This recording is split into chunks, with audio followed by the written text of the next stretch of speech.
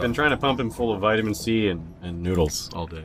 I didn't eat any of the macaroni and cheese except the time I walked up and would steal from it. Oh, really? Damn. Yeah, I never made a proper plate of it. Welcome back to our podcast. Yeah, why don't we just start it out like that? Hello, everyone.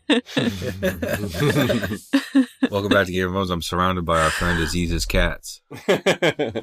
One of them is trying to bite your monitor. Aziz is sitting on an exercise ball. We're recording next to his upstairs fireplace. And we have a pair of chapters today. Daenerys 5 and Jon 6 from our Feast of Dragons reading order. Aziz had to break out the books tonight. Oh, yeah. Aziz, I'm so excited that you're on this episode with us because I just mostly have a lot of questions. Cool. So I apologize in advance if this is mostly me asking everybody questions about these chapters. I think we can manage with that. Which is only fair since you guys are hanging and I'm all by myself. I was going to say belated birthday shout out to Aziz. Oh, I am slightly older now. Wiser You had too. your birthday stream on Saturday. I think I actually got less wise. Here in Atlanta, there has been an inordinate amount of Thanksgiving leftovers being eaten. I think that you guys have more leftovers per capita than any group of people that I've ever seen. As we mentioned, we are diving into Daenerys 5 and Jon 6, which we did or did not pair together because they are magically now in love. But I was curious. I guess we can just dive in. We're in a very interesting spot with her. And I feel like up into this point in our reading order, we've had an opportunity to kind of see what's going on a little bit more outside of where she is with the Windblown and kind of understanding that storyline a little bit more. And so curious your guys' overall thoughts about where Dany is right now, the situation that she's in, and how you feel about the decisions that she's making and just this chapter as a whole. Is that too broad? No, I think it's fine. That's good. I'm handing it off to Aziz to take the reins on this one. He's got notes written on a piece of paper. I do. I have notes on a piece of paper, like Perfect. old school, you know? I love it. And, but you paper. also have an iPad sitting right here as well. Yeah, I have an iPad that is just sitting there that I didn't use at all for this, which I don't even know why I brought it upstairs for this recording. There's nothing about it that's useful at the Can't be moment. too prepared. Yeah. I also have to warn everyone that I have the flu or something, so I'm going to keep up with Hannah and Aziz as much as I can. I could flick the screen on and get a little ambient light. get the blue light therapy. Yeah. Well, yeah, this is a cool chapter. It's fun to look at, kind of to hone in on it compared to, as a slice of Dany's Marinese arc. And it really starts to, the interesting thing about this chapter is it's kind of when a lot of that culminates for her in terms of realizing that she doesn't know what she's doing in a lot of ways. Mm-hmm. That she's her mistakes have come back to haunt her. She has that line about Iroa and how she tried to save this girl and ended up making it worse for her. And she did the same thing with Astapor. And Astapor is ravaged by civil war, as well as by the Yunkai, and now by disease. And it's kind of cool in some ways, even though it's really brutal, because it shows that the Game of Thrones kind of happens everywhere. It's happening in Slaver's Bay on a smaller scale than it's happening in Westeros. So for Daenerys, it's kind of like she's learning to play the Game of Thrones on this smaller scale, where there's just a few cities close together, and then the rest of the world that kind of influences those cities. Whereas in Westeros, it's this, giant continent with a whole lot more than just 3 cities. And so she's kind of making these mistakes now. Hopefully that means she'll learn from them when the stage is larger and when the stakes are larger. Which is also cool because it's breaking of a trope. A lot of times you have these kind of heroic young figures that kind of come along and just know how to do everything correctly. Mm-hmm. Like they make all these great decisions. Maybe they make a couple of wrong decisions early on, but by the end of the story, they're just doing everything perfectly. Dany's going through this nice long arc of making mistakes and learning as she goes, and it's going to feel a little more authentic when she gets to Westeros and doesn't just magically know how to rule properly. She'll have this background where she learns. It's like a sandbox, except that a lot of people are dying. Real people. Yeah. Yeah. It's one of Lots those things horrible where things happening. I definitely agree in the sense of this is a good opportunity for her to quote unquote make mistakes. But I always feel so uncomfortable because I know that this is also, as we've seen in this chapter, we're starting to see, as you mentioned, Aziz, a lot of the repercussions of choices that she's made. And it is really interesting to, and you're touching on a lot of things that I was thinking about in this chapter. The opportunity to watch her, as painful as it may be at times, or as long or as slow as it might be for us as readers, especially at the pace that we're going with this read through, to see her make these mistakes and to kind of start to wiggle into her role as a ruler and to kind of figure out what that means for her, the types of sacrifices that she's willing to make, and the type of person that she wants to be. And something that I thought was interesting, I think my favorite moments of this chapter were Barristan kind of trying to teach her a couple things and kind of trying to Some good advice. Give her good advice. Yeah, exactly. And kind of push her in the right direction. And he mentions for a moment after she has this conversation about Hisdar in the beginning of the chapter, he says to her that her brother would have been proud of what she's done. And then she thinks about how Rhaegar died, doing all these kinds of things. And we can get into that more specifically because I think that there's more to unpack there. But the point I was trying to make is that she hasn't had anybody to really learn from or watch or grow up modeling like some other people that we've seen make a lot of mistakes, like Robb or Theon, you know. So it's kind of interesting for me to think about it in that perspective as she's learning and growing with these very real world, lower stakes than maybe Westeros, but still stakes nonetheless, while she hasn't really had a good template to follow like maybe some other people. So lots of interesting kind of ideas as to what makes a ruler and how she stacks up kind of at play at this chapter. Yeah, she really has, it's an interesting transition from the beginning of the chapter to the end. At the start, she talks to Barristan about how she'd like to see the knights joust and how that's something from her childhood that her brother told her about. And so she's thinking about Viserys and she's thinking about knights and she's thinking about things that she's never actually seen. Mm-hmm. And by the end of the chapter, she's decided that she has to have a political marriage. So it's kind of like a virtual growing up within this chapter. You know, she's thinking about these kind of unimportant things like seeing jousts, you know. Yeah. And her main man, Daario. Right. And she's thinking about Daario. But then you, like you pointed out, she's thinking about, Barristan says, Rhaegar would have been proud of you. And she's like, well, is that good though? Rhaegar, like as Jorah said, Rhaegar died. And it struck me that Dany has swung back too far. She doesn't realize that she's got a huge advantage that she's not capitalizing on, which is that she started off being awful. I don't mean awful like dumb or bad. I mean, she started off vicious against the slavers, right? She impaled a bunch of them on stakes. So they're afraid of her. But now she's backing off. She won't be brutal like that anymore. She realized she doesn't want to do that. That's not her style. But she did it. And the fact is, if she threatens to do it again, they'll believe her, even if she's not actually willing to do it. Like we saw with Jaime, and he threatened to fling Edmure's baby in river, and he was not really willing to do that. But he knew they would believe him because of his prior reputation. Right. Mm-hmm. Dany has this reputation, and she's not capitalizing on it. She could, like when Skahaz told her, "Hey, you want to break this blockade that's starving the city right now? Yeah. Well, let's go get their family." Yeah, and she burns it, and she says, "Well, if I send people in there to take these hostages, it'll be a civil war fighting this. That's not what I want." I was like, "Well, you don't have to do that. Just threaten to do it. Maybe see how that goes. See if that works." So, I think she's just trying to be nice. That's what I was saying. The pendulum swung back. First, she was being brutal and forceful. And now she's like, whoa, I don't want to do that. So I'm going to be really nice. And I'm like, well, that's not going to work either. Mm-hmm.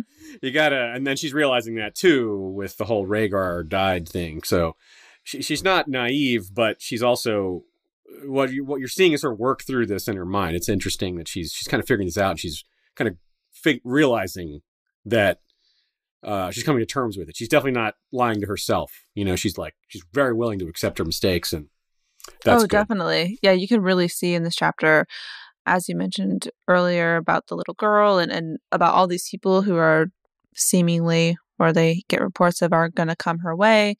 it really weighs on her. All of these, she thinks of them as her children, and these are her people, and she feels so guilty for, I think, everything that she's done, whether she did the right thing. You know, she kind of goes through all these different questions, and I feel like her want to do good or to treat everybody fairly or with kindness or whatever it kind of is that she's thinking is holding her back from being able to make any real decisions or being able to really have any real dialogue about what's happening. Because I think that, especially in the beginning of this chapter, as we mentioned, there's a couple different options about what to do about the blockade are presented to her. And throughout this entire chapter, I feel like it's mostly just conversations about what she should and shouldn't be doing and different options with her dragons and with the peoples that are coming. And she kind of dismisses everything outright. Yeah, by the end, she compromises with the marriage, I think, which is kind of like the perfect result because, like I said, she was too far to either end, and the compromise is kind of where she needs to be. She needs to be willing to be brutal, but not just jump straight to it, you know, not be too soft either. So I think she's kind of taking the middle ground, which sometimes the middle ground is worse. Sometimes you do need to be extreme, but in this case, she's not willing to be extreme, so this is the next best thing. And maybe being extreme won't work anyway, so another reason why it's probably the best idea. It's also difficult for her to make the best decision because she's put off so many things for so long. Now that we get to the end of the chapter and Galazza Galore and everyone's coming in, they're like, hey, we've got to talk about what's happening right now. The shit has hit the fan and we have to act. So now we have to act. And so part of that acting is Hisdar, who's only visited 11 pyramids at this point. He's right now your best bet. So it's like, okay, well, I guess I need Hisdar because this is the situation I've kind of let myself get into. It's like the same thing with Astapor when the Weaver was like, we believed that you would come. And there's a lot of feelings that she's going through, and it's a horrible story. You know, we were talking about how things are much worse in Westeros, but like we get some true context about what's happening at Slaver's Bay when we've had it in a couple chapters leading up to this, but getting a firsthand account from the bricklayer and from the weaver and from the cobbler being from within the city. It definitely gives you more of a personal account, but with all this happening, what were we talking about? Not about the bricklayer, like them getting away. Well, I guess you're kind of talking about Dany's escalating or constant stream of having to choose the lesser of two evils because there's never a clearly good choice. It's always like, well, do I have 5,000 people die or 10,000 people die? Right. Well, I guess the 5,000 people is awful, but it's better than 10,000 people. And she just constantly has decisions like that, and it's really terrible. But she handles it pretty well. It's not like it crushes her because of the weight of the stress. You know, I guess she's up for it as far as like handling the decisions as a leader. But yeah, she made a lot of mistakes and is, you know, having to deal with those consequences. But as Barristan points out, some of those weren't mistakes. Some of those were just you chose the lesser of two evils, and this is that lesser of two evils playing out. You couldn't have done better than this. You know, if you'd made the other choice, as awful as what's happening is happening now, it would have been worse if you had made the other choice. So do you that's something guys she's believe also that that's realize. True? I'm not sure. I think that her idea of leaving behind the council of the three at Astapor seemed like a pretty terrible idea. Like that was never going to work.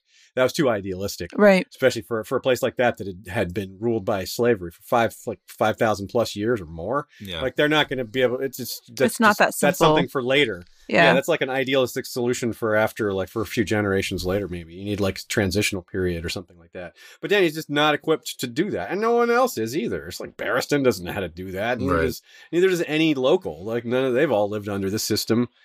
They're more, you know, used to the system than Dany is because she's an outsider, even though she's young and doesn't really have a sense of governments around the world. These other people have been part of it and for their whole life. They're even more part of the Matrix than she is in this regard. Absolutely. Those paragraphs when they're detailing what is happening within Astapor and everything.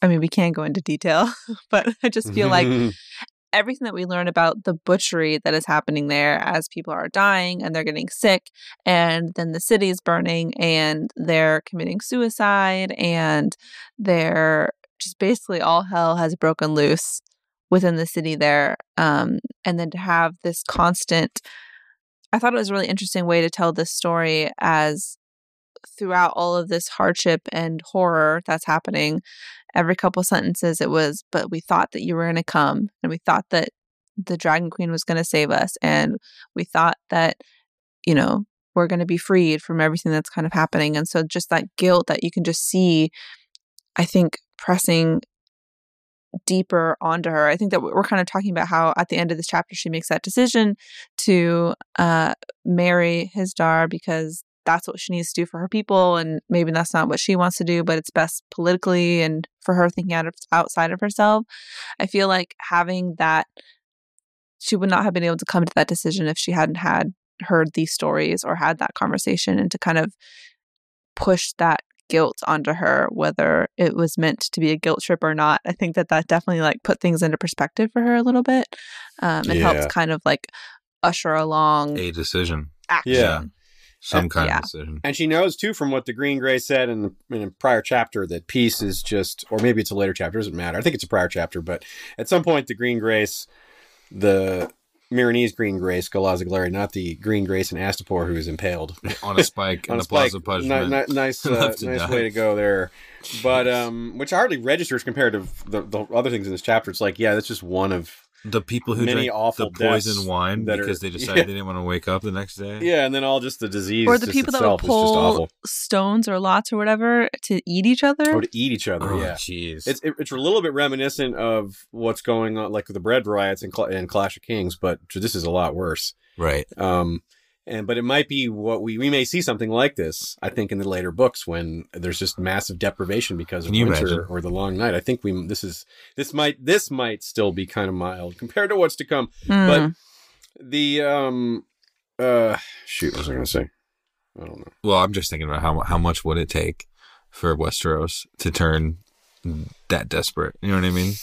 Honestly, you get enough of the Golden Company, depending on what they're doing, or if there are Dothraki, or if the White Walkers do break through. Right, you have more mouths to feed just as things are getting... Mouths with legs? Was that harder from this to feed. chapter? Jeez. Oh, no, it's from the John chapter. Yeah, it's still the concept is all over. It's starting to come up. You start to...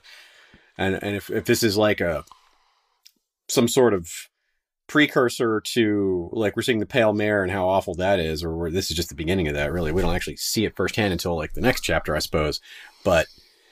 that whole, taking it as a whole, the arc of the Pale Mare maybe is kind of like, feels to me maybe like there'll be something worse, like Grayscale, like a Grayscale outbreak in Westeros, something like that. This is just a setup for something larger. Not that they're going to be directly connected, but that there's, just like some of these other concepts around Slaver's Bay are miniature Game of Thrones playing out. You got three, like I said earlier, you have 3 cities instead of, all of Westeros. And so there's a small outbreak of disease, in these little cities. Well, what if it's half of Westeros instead of 2 cities at a Slaver's Bay? Do you think John Conn's going to be the one to bring it over? Yeah. It's hard for, despite the way the show just kind of did nothing with it, basically. I don't, that's, the show definitely teaches us a lot about what's coming in the books. I don't think that's one of those times. I just don't think that George is going to have the cusp of a Grayscale outbreak just to not have it, just to have Sam heal the one guy. Because how is Sam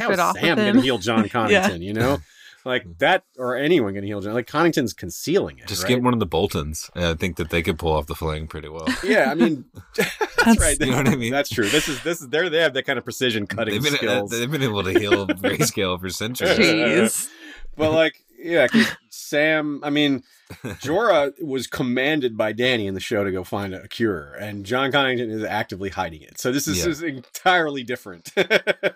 And also it's just been set up differently too with Gilly freaks out about it, and even that they had that in the show too, and it still didn't amount to anything. So it was one of those things that really fooled us, because we were like, because it was built up in the books. We don't know what's going to happen in the books, but it's been built up. And so the show started to happen in the show. We're like, we're going to see what happens. And then we're like, that can't be what happens. Yeah. One guy just gets it sliced off of him, and that's the end of it. It's strange to see it go that far, Yeah. And then turn into that. It was confusing because it really seemed like it would be some sort of significant plot. But it also was like, when do they have time for it? Yeah. And then, I don't know if we can take everything that happened in season 7 as a certainly not what is or isn't going to be important. So I do think there'll be a grayscale outbreak, and I think this pale mare is kind of like the precursor version, of it. Like, sort of like some of the attack on the fist of the first men is nothing compared to what we'll see from future attacks by the others, and the little engagements with dragons that we've seen are kind of nothing compared to what we'll see later. Dragon skirmishes. Everything's going to get larger, just like Joffrey, the villains of Joffrey and Viserys becoming Ramsay, becoming Euron. Everything's going up. Right. All the scale of the stakes are going up on everything. The diseases will get nastier. The starvation and deprivation will be more severe, and there'll be more cannibalism. Well, in order to be it'll be concentrated with the people that we've spent all this time with. And so, yeah, like all the stakes will only continue to get higher. So whatever mistakes Dany's making here, hopefully she doesn't repeat them again. Yeah. That's what she's trying to fix, though, right? When she's hearing these stories about Astapor, and she's like, when they're comparing notes about what you couldn't have helped them anyway, because if you would have left, the Sons of the Harpy would have hurt Marine from the inside as well. Either way, it's all just kind of messy, and we have to choose the lesser of all these evils, like we've been saying. She knows now that, like, well, I kind of did that in that situation too, and I sort of did something that I didn't hold personally accountable to see if it made it through. And that's what she says in that chapter. She was like, I'm the queen. That's my business to know. They were like, you couldn't have known. But she was like, I get that I couldn't have known, but here I am. I'm supposed to be the one figuring that out. So even though this seems like a pretty doomed situation, she's like, I'm going to see it through. So she, and at some point in the chapter when she's talking to the Shave Pate, she calls her forces in, and she's talking to Barristan as well. She calls her forces in, the Stormcrows, the Second Sons, her Blood Riders. Her Blood Riders. Yeah, and they're not going to let the Astapori in the city. What did you guys think about that, about letting them camp outside the walls? It seems okay. I mean, she doesn't really have a better choice. Right.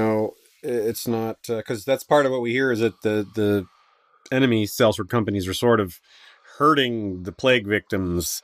That's crazy. That when you think point about it. to kind of drive them towards Marine to sort of make it harder on Dany. Mm-hmm. Hannah, how interesting is that just with the chapters that we've been reading? Like with Tyrion 7 we had last week with Emmett before this, with the conversations about Daenerys, and the fact that we went through this entire chapter without her, seizing one virgin for their blood to bathe in at all. I know. It is really interesting because we spent so much time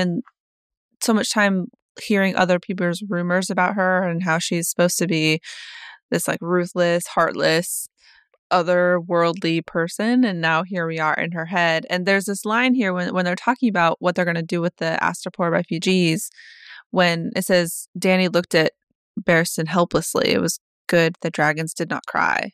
Like she just she's not bathing in the blood of virgins. She's like trying not to weep over this idea that people are going to have to be camping outside of her walls, and there's nothing she's able to do about it. Yeah. So it's such a stark contrast to who we read about and who people talk about, and the person that she has become, essentially, as Aziz, as you were saying. I know she has definitely kind of swung the other way in terms of how she's handling situations. And so you've got people in Volantis, like a high priest, literally preaching her word, her gospel, drawing letters and characters of flame in the air. And here she is in this chapter, thinking about Dario and trying to do best by all of the people that she considers her children. That's one of the other little mistakes she's making that's a little more subtle is the situation with Brown Ben, because there's multiple attempts to get her to use her dragons, and she's just like, no, they're not ready. I can't really get them to do that yet. It's too early. And Ben suggests that they loot Marine and leave. She's like, no, I'm not going to do that. Yeah. And so he's like, well, if you're going to send me on the field, give me a bunch of money and I'll try to bribe the sales for other companies. And she's like, bribe them? Sure. Why not? And he's like, and really in his head, he's like, give me a bunch of money so I can leave and not come back at all. As you can give me. Or maybe pretend to switch sides and come back later, which is what really happens, I guess. But I'm sure Brown Ben was just trying not to commit. He's like, I'll get loot and maybe we can switch back, or I don't really blame him necessarily. Yeah, You know it what I looked mean? Pretty bad. Like, things aren't looking so It good. is a rough situation. And he is in a sellsword company. It still sucks, though, because you think about what happens with Brown Ben and everything that ends up happening with his Dar Zalorak. Dany's just surrounded as she's dealing with all this with people who are also playing in it for themselves. And so how does she really get good advice and make good decisions? Hallelujah, Barristan Selmy. That's why she needs more Barristan Selmys. Yeah. All of his How about the little stuff with his Barristan orphans? Selmys he's Yeah. creating. Perhaps a dozen knights, little mini Selmies. That was I love so how sweet. much more we get of them in these books. And Yeah. I can't wait to get more. the Red Lamb and the other ones whose names I don't remember right now. There's the other, I guess, just like this chapter escalates, just like Dany's troubles do throughout her arc. This chapter does that on a smaller scale, and it's kind of like as she's thinking of Iroha, she doesn't realize that she's kind of set Grolio up for the same thing. He talks about how he's afraid he'll never get home to see his wife again. And he doesn't. Right. He's right. He later is one of the hostages who is executed. The one hostage is executed because one of Dany's hostages is trampled to death in the pit, which wasn't her fault at all. But the Yunkai take it as blood for blood. So one of your hostages died. Well, we got to kill. That wasn't even a hostage, actually. That guy was just a guy, one of their leaders.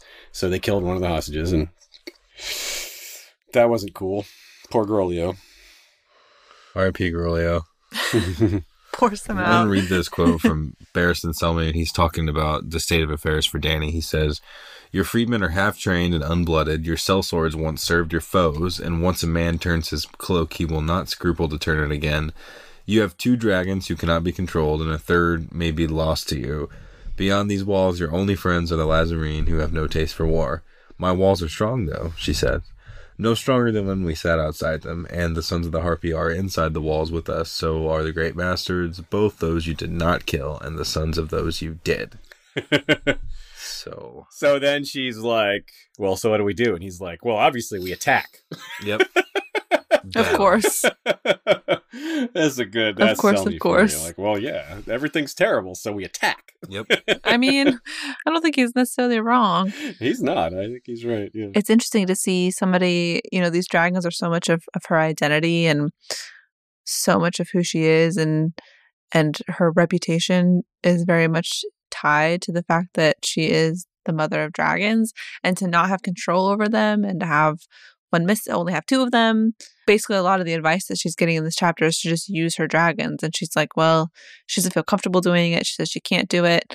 I've just always been kind of interested in that relationship that she has with them at this point, kind of how that changes her decisions, because if she had control over them, I think maybe she would do things differently, or maybe she wouldn't because she's trying to be different or better. I don't know. But I just think that She needs Tyrion. Yeah.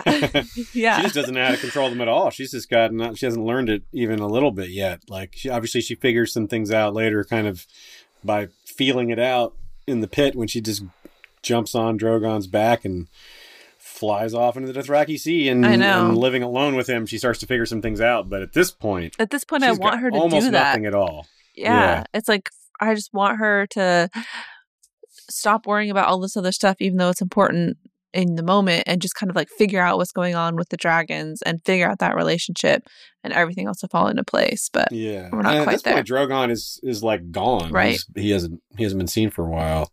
So, and I guess this is one of those things that teaches us that maybe she doesn't have some sort of, if there's some sort of bond, it's nothing like the skin changer bond, because she can't feel his presence. He came to the Daznak's pit later because it was so loud and all the blood and everything. Right. And that was what drew him. It wasn't because she was in danger. Some people think that's what it was. But she wasn't really in danger. She was just kind of hot and uncomfortable and having a terrible time because it's gross and it's like, why am I here? This is nasty. But anyway, that's a tangent. I mean, it's a fair tangent. Yeah. It's a dragon tangent. You can't stop dragon tangents. You can only hope to contain them. I feel like Daenerys will be ready for her dragons when she's ready. She's still got to go out to that Dothraki Sea and bond with Drogon, like you said. She's got a trip. She's got to think about Viserys and learn about the things that are inside of her that make her who she is, and then her dragons will be like, where were you the whole time? We've been waiting for you. Ready to have a raven deliver Westeros right to your door? Announcing the official Game of Thrones box, a premium subscription box for the ultimate Game of Thrones fan. Each box will come packed with 100% exclusive, fun, and functional items worth over $120 that will never be available anywhere else. The first ever Game of Thrones box theme is the Noble Houses of Westeros and will feature a special item from all your favorite houses. And we have 2 sneak peek items to share with you. First is Robert Baratheon's drinking horn from House Baratheon. And we've been playing with it this afternoon. The horn comes complete with a strap and a holder for the table when you're not drinking from it. But this strap on Robert's horn equips you for any feast. The next item is a mini desktop planter from House Tyrell.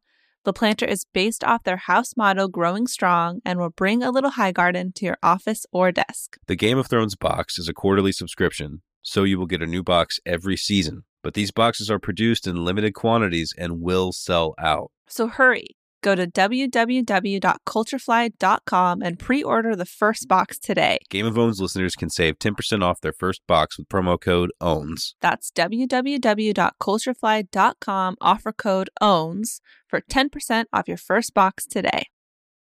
So Dany needs his Tsar Zolorak, and Jon Snow needs Dolorous Ed. Well, I mean, as we're talking about That's a pretty good bonds segue. with Thank you. animals, I guess you could say, even though these are mystical creatures. And I don't want to jump to the very end of the Jon chapter, but Melisandre and Ghost and that relationship between them and Jon, all of that is really very interesting. Yeah. As we see with the dragons, that Daenerys doesn't quite have that same relationship that someone like Jon is going to have with Ghost. I think it's fair to say that Jon's relationship with Sir Alistair Thorne is much less than his relationship with Ghost. I gotta say, the opening of this chapter was so good. These first couple paragraphs, I just thought that they were I loved them so much. Alistair Thorne, I've squandered a third of my life trying to teach the rudiments of swordplay to churls, muttonheads, and knaves. Small good that will do me in those woods. Yeah, it's kind of funny. I wonder what he's really, what his subconscious is actually doing here. It's kind of curious that he sends Thorne out ranging when he's not a ranger. He felt so bad about it, too. But, so Thorne thinking that this is some sort of revenge thing it's hard for me to say Thorne's wrong. I'm not sure it's revenge so much as that, Thorne tried to is an enemy, really. Maybe Jon thinks of him. He's like, well, you don't have to love your brothers, But I don't know. It's kind of odd to me because I'm not sure that Jon trusts Thorne, and that's part of why he's sending him away, so he doesn't have to worry about him.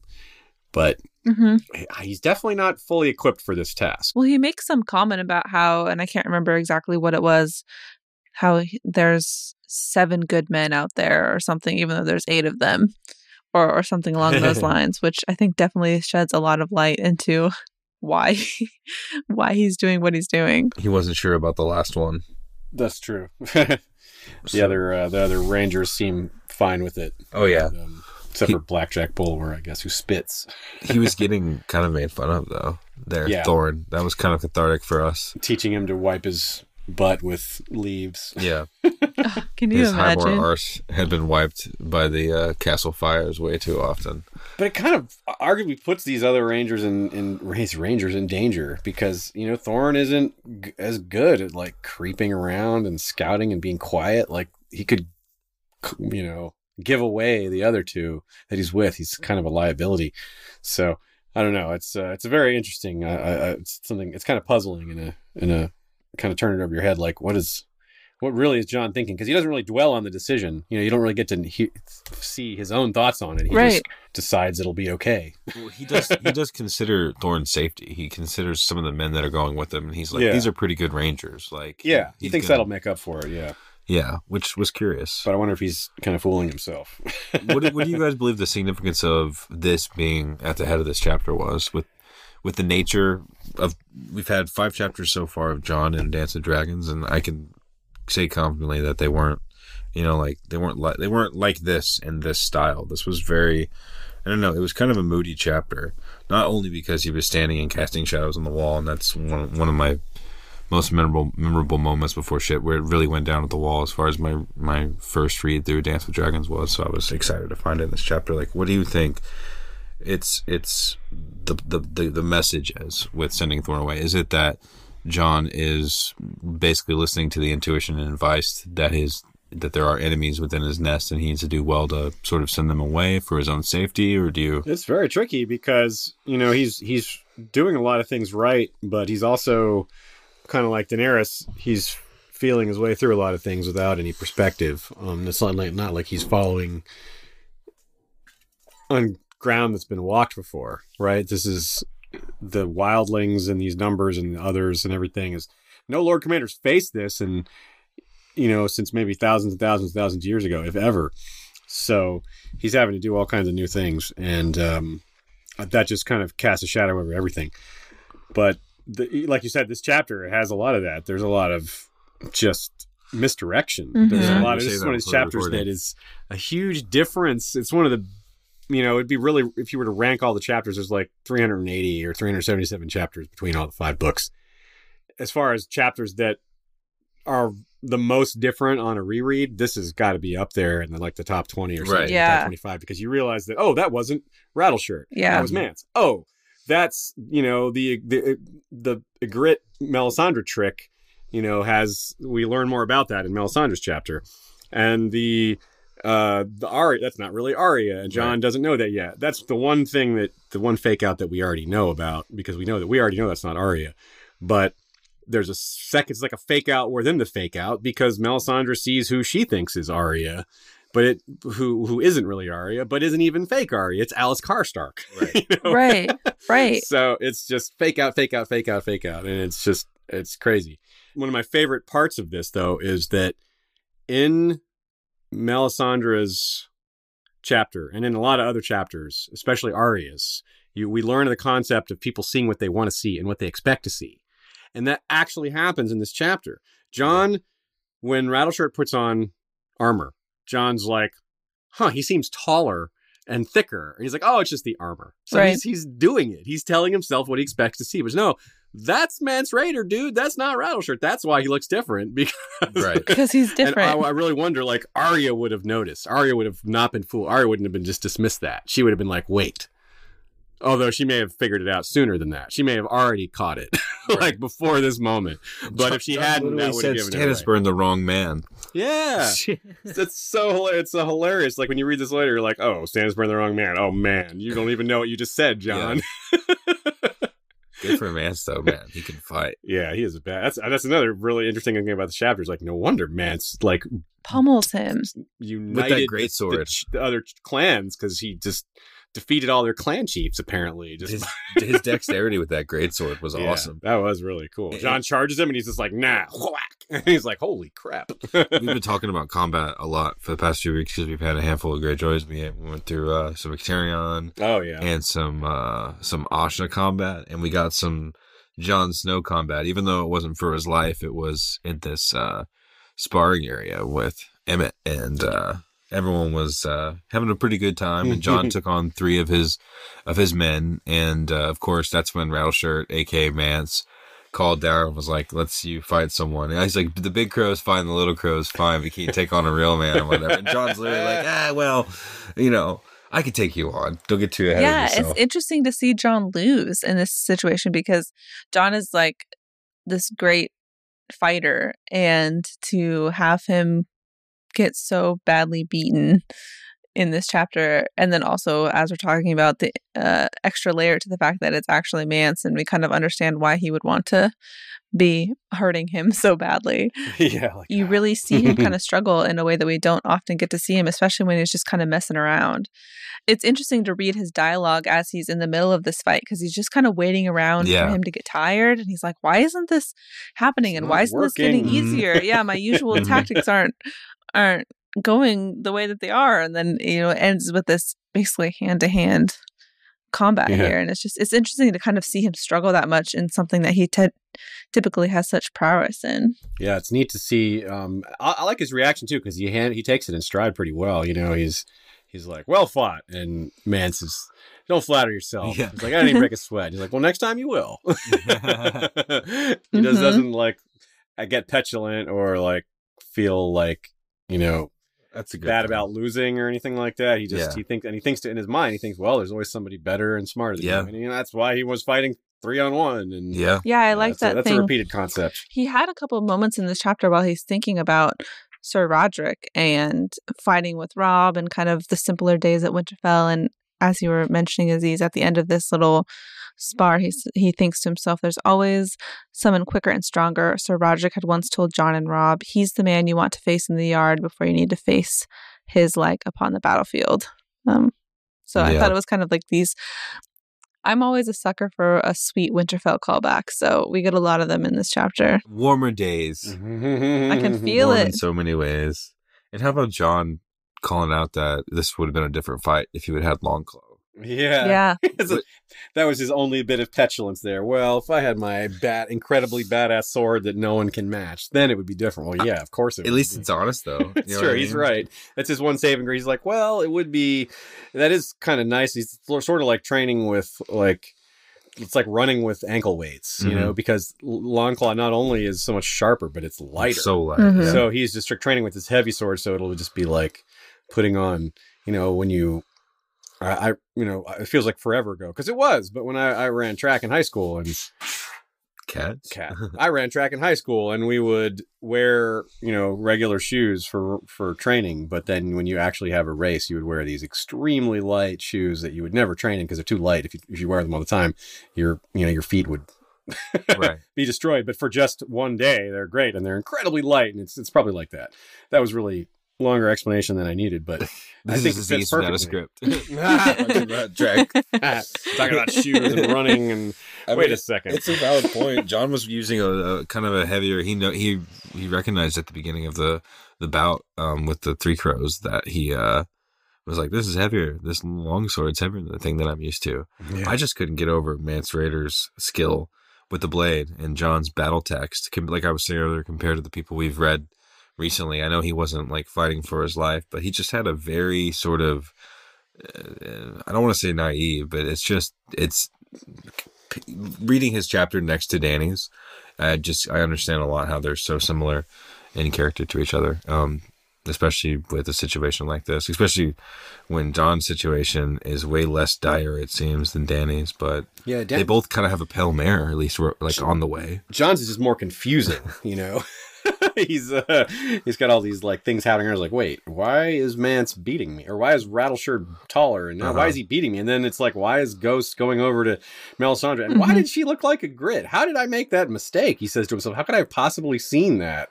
And yeah, it's all these little things, and then he sees the little details of seeing who, you know, a couple of black brothers are worshiping with Melisandre now, and a couple of wildlings. And she says the group is kind of small, but that's because so many of them are off with Stannis anyway. But there's still, it's just what matters is the types of different people that are there.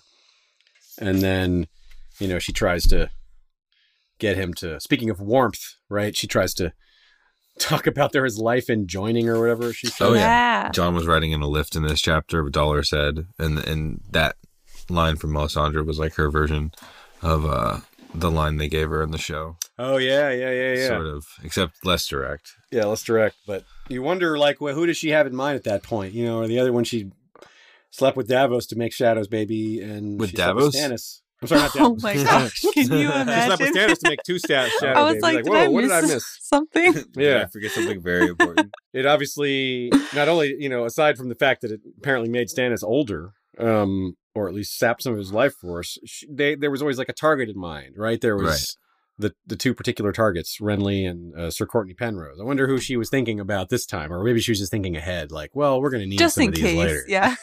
Just in case. I guess we'll have Let me to. seduce this guy let me seduce him for later. Oh, jeez. That's dark. But, and of course, and that's clearly what's happening, right? Like, why else would she try to look like a grit for him. I know. Yeah. Right So that's her before. decision, right? That's not. She's not opening up the glamour so he I can. don't think so. I mean, she even says, you know nothing. Like she even uses his line, Right. which was like, whoa. And when they did that on the show, it was chilling, and It was. you know, it wasn't like that wasn't the first time because we had this chapter. Right. So this is when she first. And it was like, whoa, what a way to end the chapter! Like, damn, that's like a cliffhanger. It's like a mystery. Like, how did she do that? Not like, oh, what's going to happen next? Because you know they don't have to deal with that right away. It's not like an action moment, but it's just the mystery deepens, the Mhm. plot thickens. Yeah, and that's my big question just throughout all of this is kind of what her motivation for everything she's doing in this chapter is, whether it's her and the grit glamour thing or with Ghost, what's happening there and kind of the motivation behind that. Why does she care so much about saving fake Arya? I mean, she knows, you know, Yeah. Arya, or regardless. Why does that matter to her so much? That's interesting. Yeah, it's kind of like she shows in her own chapter, she shows an interesting amount of concern for Davos's other son. Does she know it's fake Arya though? No, she doesn't. At this point, you know? right? She doesn't. Well, it's not even fake Well, Arya. It's Alice Karstark. yeah, She's like right. double wrong. There's like 8,000 layers. But you know that's Melisandre for you. But then she's specifically right with the Ygritte stuff, and she's right about that 3 of those black brothers are going to have their are going to die and have their eyes carved out. So God, that was a weird ending. a mixture of right and wrong, which is kind of neat, and that concept is given to us in a different way, right? She says, Jon says that Val that tells her sorcery. Val tells her that sorcery is like a sword without a hilt. And Melisandre's like, yeah, but a sword is still useful when you've got enemies around. You know, maybe it has some unintended consequences, but it's if you're in a fight, it's better than nothing. Yeah. And that concept comes up. It's like, yeah, well, maybe it is better than nothing, but you can see how it's both giving you information that's helpful and misleading you, right? So he's right about the Black brothers dying, but she's wrong about Arya. And, Right. But she's right about, she just nails the Ygritte stuff too. So it's like, but she's also trying to get Jon to breed with her and have shadow babies. Like, I don't think that's a good thing. So she's very much, it's That's funny so because weird. she's such a gray character, but she sees things in black and white more than just about anyone, you know? She's the one that says back in Clash of Kings or Storm of Swords, I forget which one, that, I guess it's Storm of Swords, that a half rotten onion is a rotten onion. She doesn't see, like Davos is like, well, cut the rotten part off and you got half an onion. And Melisandre's like, nah, that's a bad onion. Mhm. So it's all kind of cool how she doesn't act like she, you know, like she talks in that way, you know, or she isn't. Yeah, and she exemplifies the opposite of the way she behaves, I guess is a better way to put it. Yeah, that's what I was thinking too. And to see that from Jon's perspective, and also just kind of mixing in this Melisandre chapter that we're going to get later, to see who she is through Jon's perspective in this chapter is really interesting because he's really buying into a lot of it in some ways. Like he really can feel and sense her power that she has. And so to see that happening as we know that she, like, her visions are what they are, and you know, some of them are true and some of them aren't, and she's kind of dealing with that and trying to control and understand all these kinds of things. It's interesting to have that projected on Jon, who I feel like is totally buying into the fact that she's wielding some real power. And I think that she probably is wielding some real power in this instance. And so I really liked seeing that from his perspective. Yeah, it's clearer to us than it is to him, but he still sees some of it. Like he, you know, kind of fools himself with the Mance Rattleshirt thing, and then he doesn't truly grasp why he sees Ygritte. He's just confused. He's like, he doesn't chalk it up to magic. He's like, gosh, how could I have possibly seen that? He doesn't think, oh, magic, you know, whereas any reader's like, oh, magic, you know, that's Melisandre doing her thing somehow. And then with the ghost thing too, he's just like, boy, that's weird. When Ghost looked, hey, stop that, Casanova. Do you have anything you can throw at him? Like a sock or something? yeah, let me see. Oh, get away from there.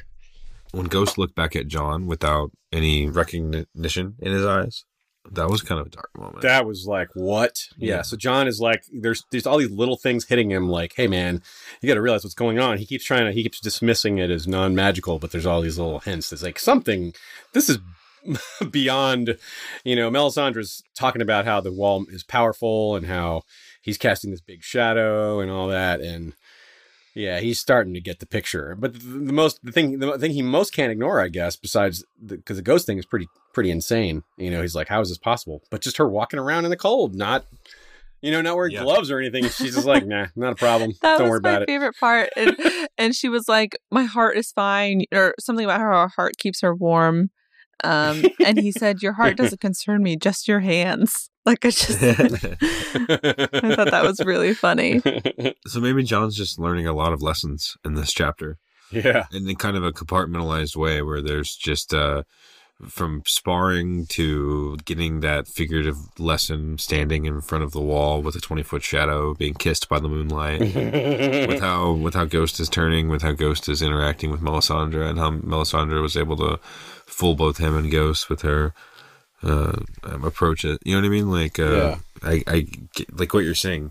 He's figuring out that there's something to all this, and I guess maybe it's like toes and different depths of toes in the water, and those sort of strange parts of it that are happening, specifically with Melisandre and the magic, and of course with the Lord of Bones the entire time they were fighting. He was Mance Rayder that whole time.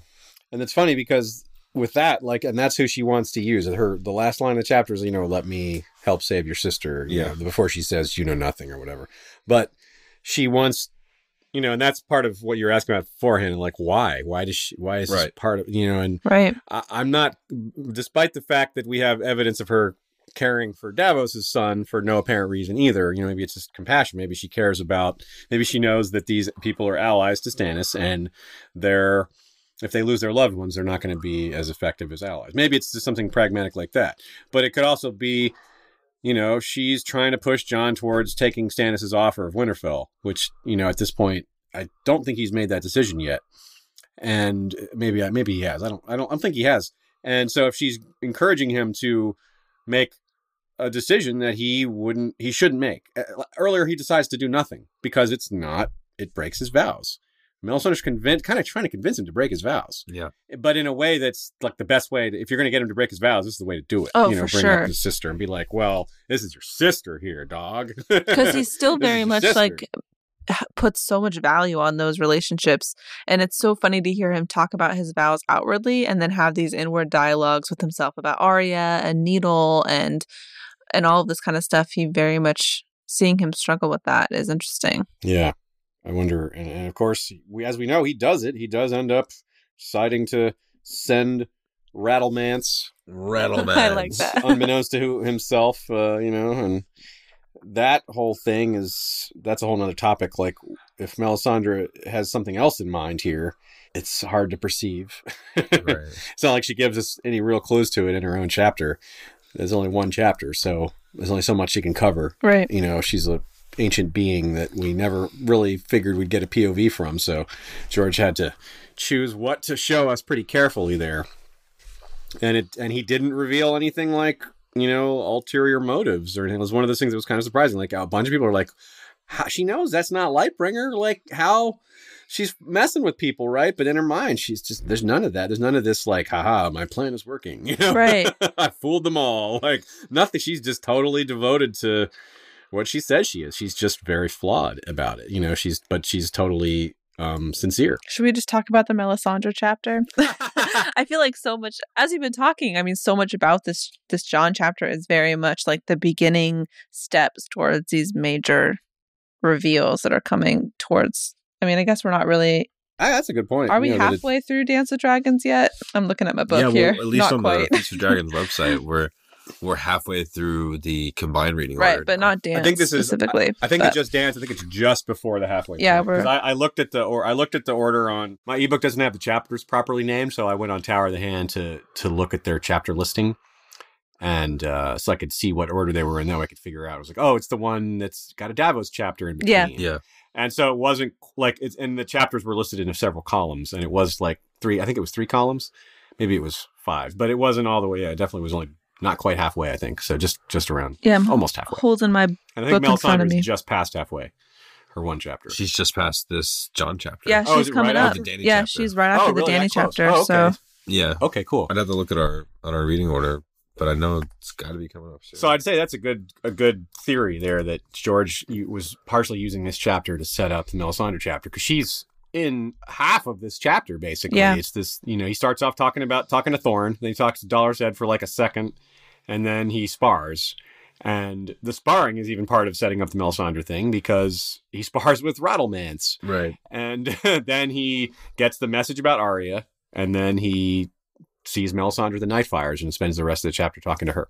It's a very short chapter. So Yeah, you're right. It really is. It isn't. It's one of the shorter ones, I would think. We have we have Davos and Jaime, and then we have Bran and Cersei, and then we have Melisandre. Oh, okay, cool. Yeah, so that's and was I right about it being about halfway, or yeah, it's about like page 400-ish of like 900 in my copy. Okay, So cool. I'd say Yeah, so, so yeah. just before half. you All still got it. right. What do you think about owns for the Daenerys chapter? Ooh, owned at Brown Ben for just being a consummate sellsword, like keeping his eye on the cash. Always about cash or Always dragons. keeping his eye on the cash. He's like, I like how he throws in like or gems, precious. Yeah, you know what I mean. just Not whatever only you money, got. just some gems and rubies as well, if we can. I'm going to give my own to Dario, I think, in this chapter for just being in Daenerys' every thought. I just think it's interesting how it's like she's dealing with all these big decisions and trying to make these choices, and every other paragraph, it seems like, even though it's only like 2 paragraphs in this chapter, she's like, but if only I was with Dario. She hears that her captain has returned. She's like, Dario? Yeah. Dario? No, you have more than one captain. So, own to Dario. Like, sorry, it's just Brown Ben, only Brown Ben. Zach, what's it going to be for you? I have to give my own to. I think I've done this before too. Just to Skahaz for rolling in with his Brazen Beast in the likeness of a hawk and a jackal. I can't get over the Brazen Beast and about like what he's gaining from Daenerys being in power. You know, Yeah. like when you think about the kind of people who are betrayers and like who to be afraid of, Perfume Seneschal or not. I think about the people that are really benefiting from her being empowered, Marine. I'm like, he is just rolling right now with his Brazen Beast and his hate for Hisdar. Mean mugging everyone. Yeah. That's true. And the stuff with Quentin and the Brazen Beast later. Oh my god, I'm so excited to read all of it. John. I gotta just go with Melisandre here for the many fake outs, for just totally bamboozling John in multiple ways, and the reader at the same time, with her just expanding on the magic in the world. Dance of Dragons is the book where magic really grows a lot more, where what we know about magic in the world grows, whether it's in the Bran chapters or whether it's in Melisandre's chapter. This is a chapter that introduces a lot of these concepts and sets the playing field for a lot of them. So yeah, own to Melisandre for being a crazy magical person with who's thrown everything off and is the center of so many discussions about how the mysteries work in this world. And who's really good with dire wolves? And who wants to get with Jon Snow? You should take her own advice about not knowing anything. Well, you need to be a little more humble, girl. That's a really good own. You're gonna give yours. You should give yours because Do you want to give yours? I'm kind of afraid that you're gonna take mine. Well, we'll see. Maybe not. There's a lot of things. I'm going to give my own to Needle. And for this paragraph that John thinks about Arya, because it's too dang sweet, I want to read part of it. He goes, dark dreams he thought and guilt. His thoughts kept returning to Arya. There's no way I can help her. I put Alkin aside when I said my words. If one of my men told me his sister was in peril, I would tell him that that was no concern of his. Blah, blah, blah, blah.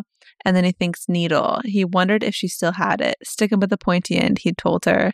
But if she tried to stick the bastard, it could mean her life. So, own to Needle and sticking it with the pointy end, and to John and Arya's relationship that makes me melt into a puddle. Guessing that was not your pick, Zach.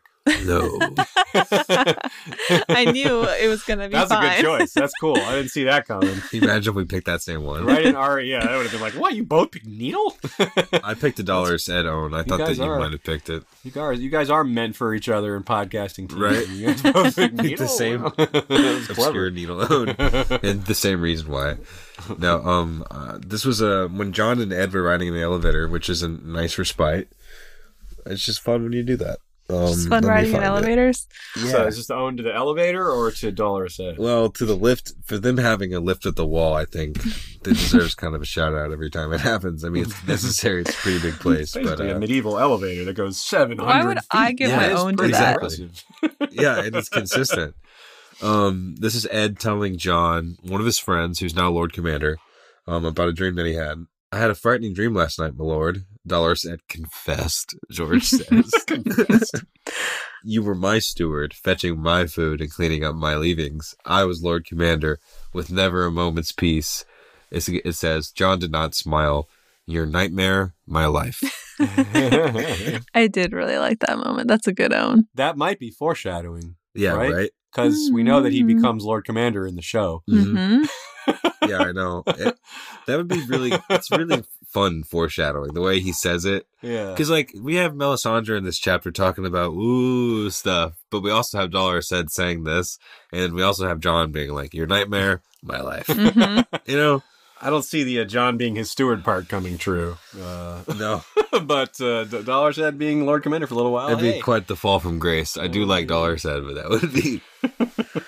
Also, kind of a shout out to Alistair Thorne for being like, you better hope that I'm killed by the right people when I'm out there because I'm coming back Oh, to this yeah. wall. Saw what That was happened. also That good. was something. I like that. Yeah, he throws out the line about that they remember. You know, it's Yeah. like a kind of like a little reminder, like that those other two dead Black brothers did kind of attack specific people. They went after the First Ranger and the Lord Commander. Those were like very specific It's targets. like I'm coming back for you no matter what. That's our owns. I think maybe we should read some owns from the folks at home. I'll start off first with Facebook. We have Jeff Lightfoot who writes, John owned Dolores Ed's nightmare, Zach, that he was Lord Commander. It was funny reading it the first time, even funnier knowing it comes true. Daenerys owned to Sir Barristan's orphan knights in training, would have loved to have seen the prideful smile he had to have had on his face training them adopted in the show. I can't read. We get the gist. Sir Barristan's orphan knights. Good own. Our next own is from Rune on Twitter. Owned to Brown Ben for getting both provisions, fresh horses, and a few bags of golden gems. That's my dog Well right played. there. Owen to George for the words and to Owen Teal's performance for sticking with me even outside of the TV show, making Sir Alistair's iconic lines all the more memorable. The next one is from Owl IRL, which is a fantastic screen name. My own goes to Longclaw for descending.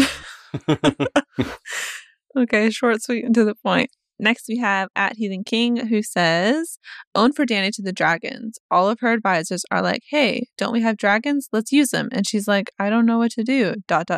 And for Jon, memories own Jon Snow. All of his memories are poison. Ned, Arya, Ygritte, so much feast/dance is remembering what we've lost. Sad emoji. Brienne of Tarth at Beauty Brienne writes in, Jon and Dany both get the own for being able to do what they need to as opposed to what they want to. Jon for looking to Melisandre for help, and Dany for realizing she has to work with his Dar. All And that's our last one. right. Take it away, Aaron. Oh, it's Queen of Love and Booty. Cool. Okay. I'll read that one. The last one is from Queen of Love and Booty. That's at Lies and Arbor, of course, our friend Chloe. Owned to the Rattleshirt Jod fight because it got steamy and it rose the Lord of Bones. You know what I mean. First we had Longclaw descending, and now we have... Lord Okay. Bones of Rising. Well, thank You see what I did there. to everyone for writing in We see what she did there. your owns to our podcast. We appreciate it. We appreciate it. And you can send us your owns in a bunch of different ways. As always, you can find us on Twitter at Game of Owns or search for us on Facebook at Game of Owns. Or if you want, you can send us an email to contact@gameofowns.com. If you're not listening to our series, We Watch the Throne on Stitcher, it's time to jump aboard because we're in season 6. We've just passed the episode, or no, We're- in season 6. I feel sick. We're in season 3. And we jumped twice ahead. just finished with The Climb. Oh, jeez. and John and Ygritte were kissing slow motion on top of the wall. It's all very magical. Littlefinger was talking about chaos being a ladder. And he was doing the voiceover. Did you realize that he had a voiceover montage back in season 3? Kind of like Tyrion and Cassian. I had forgotten, but Yeah. I remember now that you I had mentioned totally forgotten about it too. Yeah, it's been useful. it. That was great. That episode is kind of funny to me because it's, one of those things that there's a million, just kind of unrealistic things that happen, but them just climbing the wall. Oh, yeah. Orell being mad about everything, like Yeah, John like and Ygritte what? the whole time. Yeah, like in the book when they climb the wall, like one of the teams dies and the other like get this big head start by climbing a tree and doing all this other stuff. Oh, I remember that. Yeah. I think the So they tree actually, head start might have been the way to go. Yeah, like they cut like 200 feet out of 700 feet off by Yeah, doing that. yeah. Like that's a huge difference. So we talk about this kind of stuff on Rewatch the Throne on Stitcher Premium. You can check out that show at rewatchthethrone.com. And it's Sounds really pretty fun. fun. It Yeah. is a lot of fun. It's a lot, dude. It's so fun to go back and while we're recording with these chapters, because it turns out some of it ends up lining up with the chapters that we're reading. Not That's always, cool. but we get a lot of really cool. Cool insights. started to do a full rewatch prior to season 7, but we didn't actually get that far. We only got into season 2. And if you want to follow along with us on our reading order here on Game of Owns, you can find that entire thing at afeastwithdragons.com. And you can check out where we've been, where we're going. Coming up next time, we've got Davos 4 and Jamie 4. 4-4. Get Air ready, Force. get excited, and check out afeastwithdragons.com to follow along with us there. Davos and Jamie, that's going to be a fun pairing. Yeah. Well, thanks so much for coming on this episode. It's so You're fun welcome. recording in person. Yeah, thanks for having me on. It is so much more fun recording It in really person. is. I It's feel like Don't you've rub it got off in. the rails probably 3 or 4. Sorry, Hannah. Let's rub it in. Aziz, we've had you on with us before with the rest of your History of Westeros squad, but we haven't had just you on before. So that's been really fun. Yeah, this was fun. Yeah, and I really like doing chapter readings because, on my show we try to do big topics, and zooming in on like doing a zoom and enhance on single chapters is another different way to look at it that I don't do nearly as much, despite all the different ways we've looked at the series on my show. This is we've only done a few chapter reviews, and so I really like doing it because you get to look at the kind of things that you wouldn't normally look at, things that don't fit into some grand pattern, so you're looking at things that fit into a chapter, and you got to think about why George did certain things this way. So it's really fun. I like it a lot. So thanks for having me on. Of course. We should We tell loved it. everyone. Yeah, We should share those links. We're at historyofwesteros.com. We're History of Westeros on iTunes. We're Westeros History on YouTube. And we're also on SoundCloud and Facebook and Twitter under those same names. And yeah, we'd love to hear from anybody who wants to join in the fun on our side of the pond. Our side of the shared Westerosi pond. Hope to see you there. What was the last big character episode you guys did? It was the Blackfish, right? Well, last big character episode we did was Blackfish, but we've also, our most recent episode, a scripted episode, was The Crypts of Winterfell. Ooh. That was fun. We did, we looked at the statues and the theories and history, and it's a great topic because you get to, our specialty is history, and there's a lot of history in there with all those ancient kings and stuff like that, but also it's super relevant to the future of the series, and it's one of the first things we're introduced to, like the beginning. It's like Ned's first chapter. Robert and Ned go down there, like 4th paragraph, Right. It's like, I'm not even So she's exaggerating. like, It's I think we boom. can take a break. We've been on the road for Yeah, all of these they say months. one line to each other, like, hey, what's up? I want to go to the crypt. All right. Yeah. And I think Cersei's that's like, exactly hold on. what it is. And then they just ignore her and go to the crypts. So that's it. And thanks again, Aziz, for hanging out with us and for chatting with us. And thanks everybody who's listening for doing the same. And we'll be back soon with Davos and Jamie. Thanks. Bye, everyone. Bye. Bye.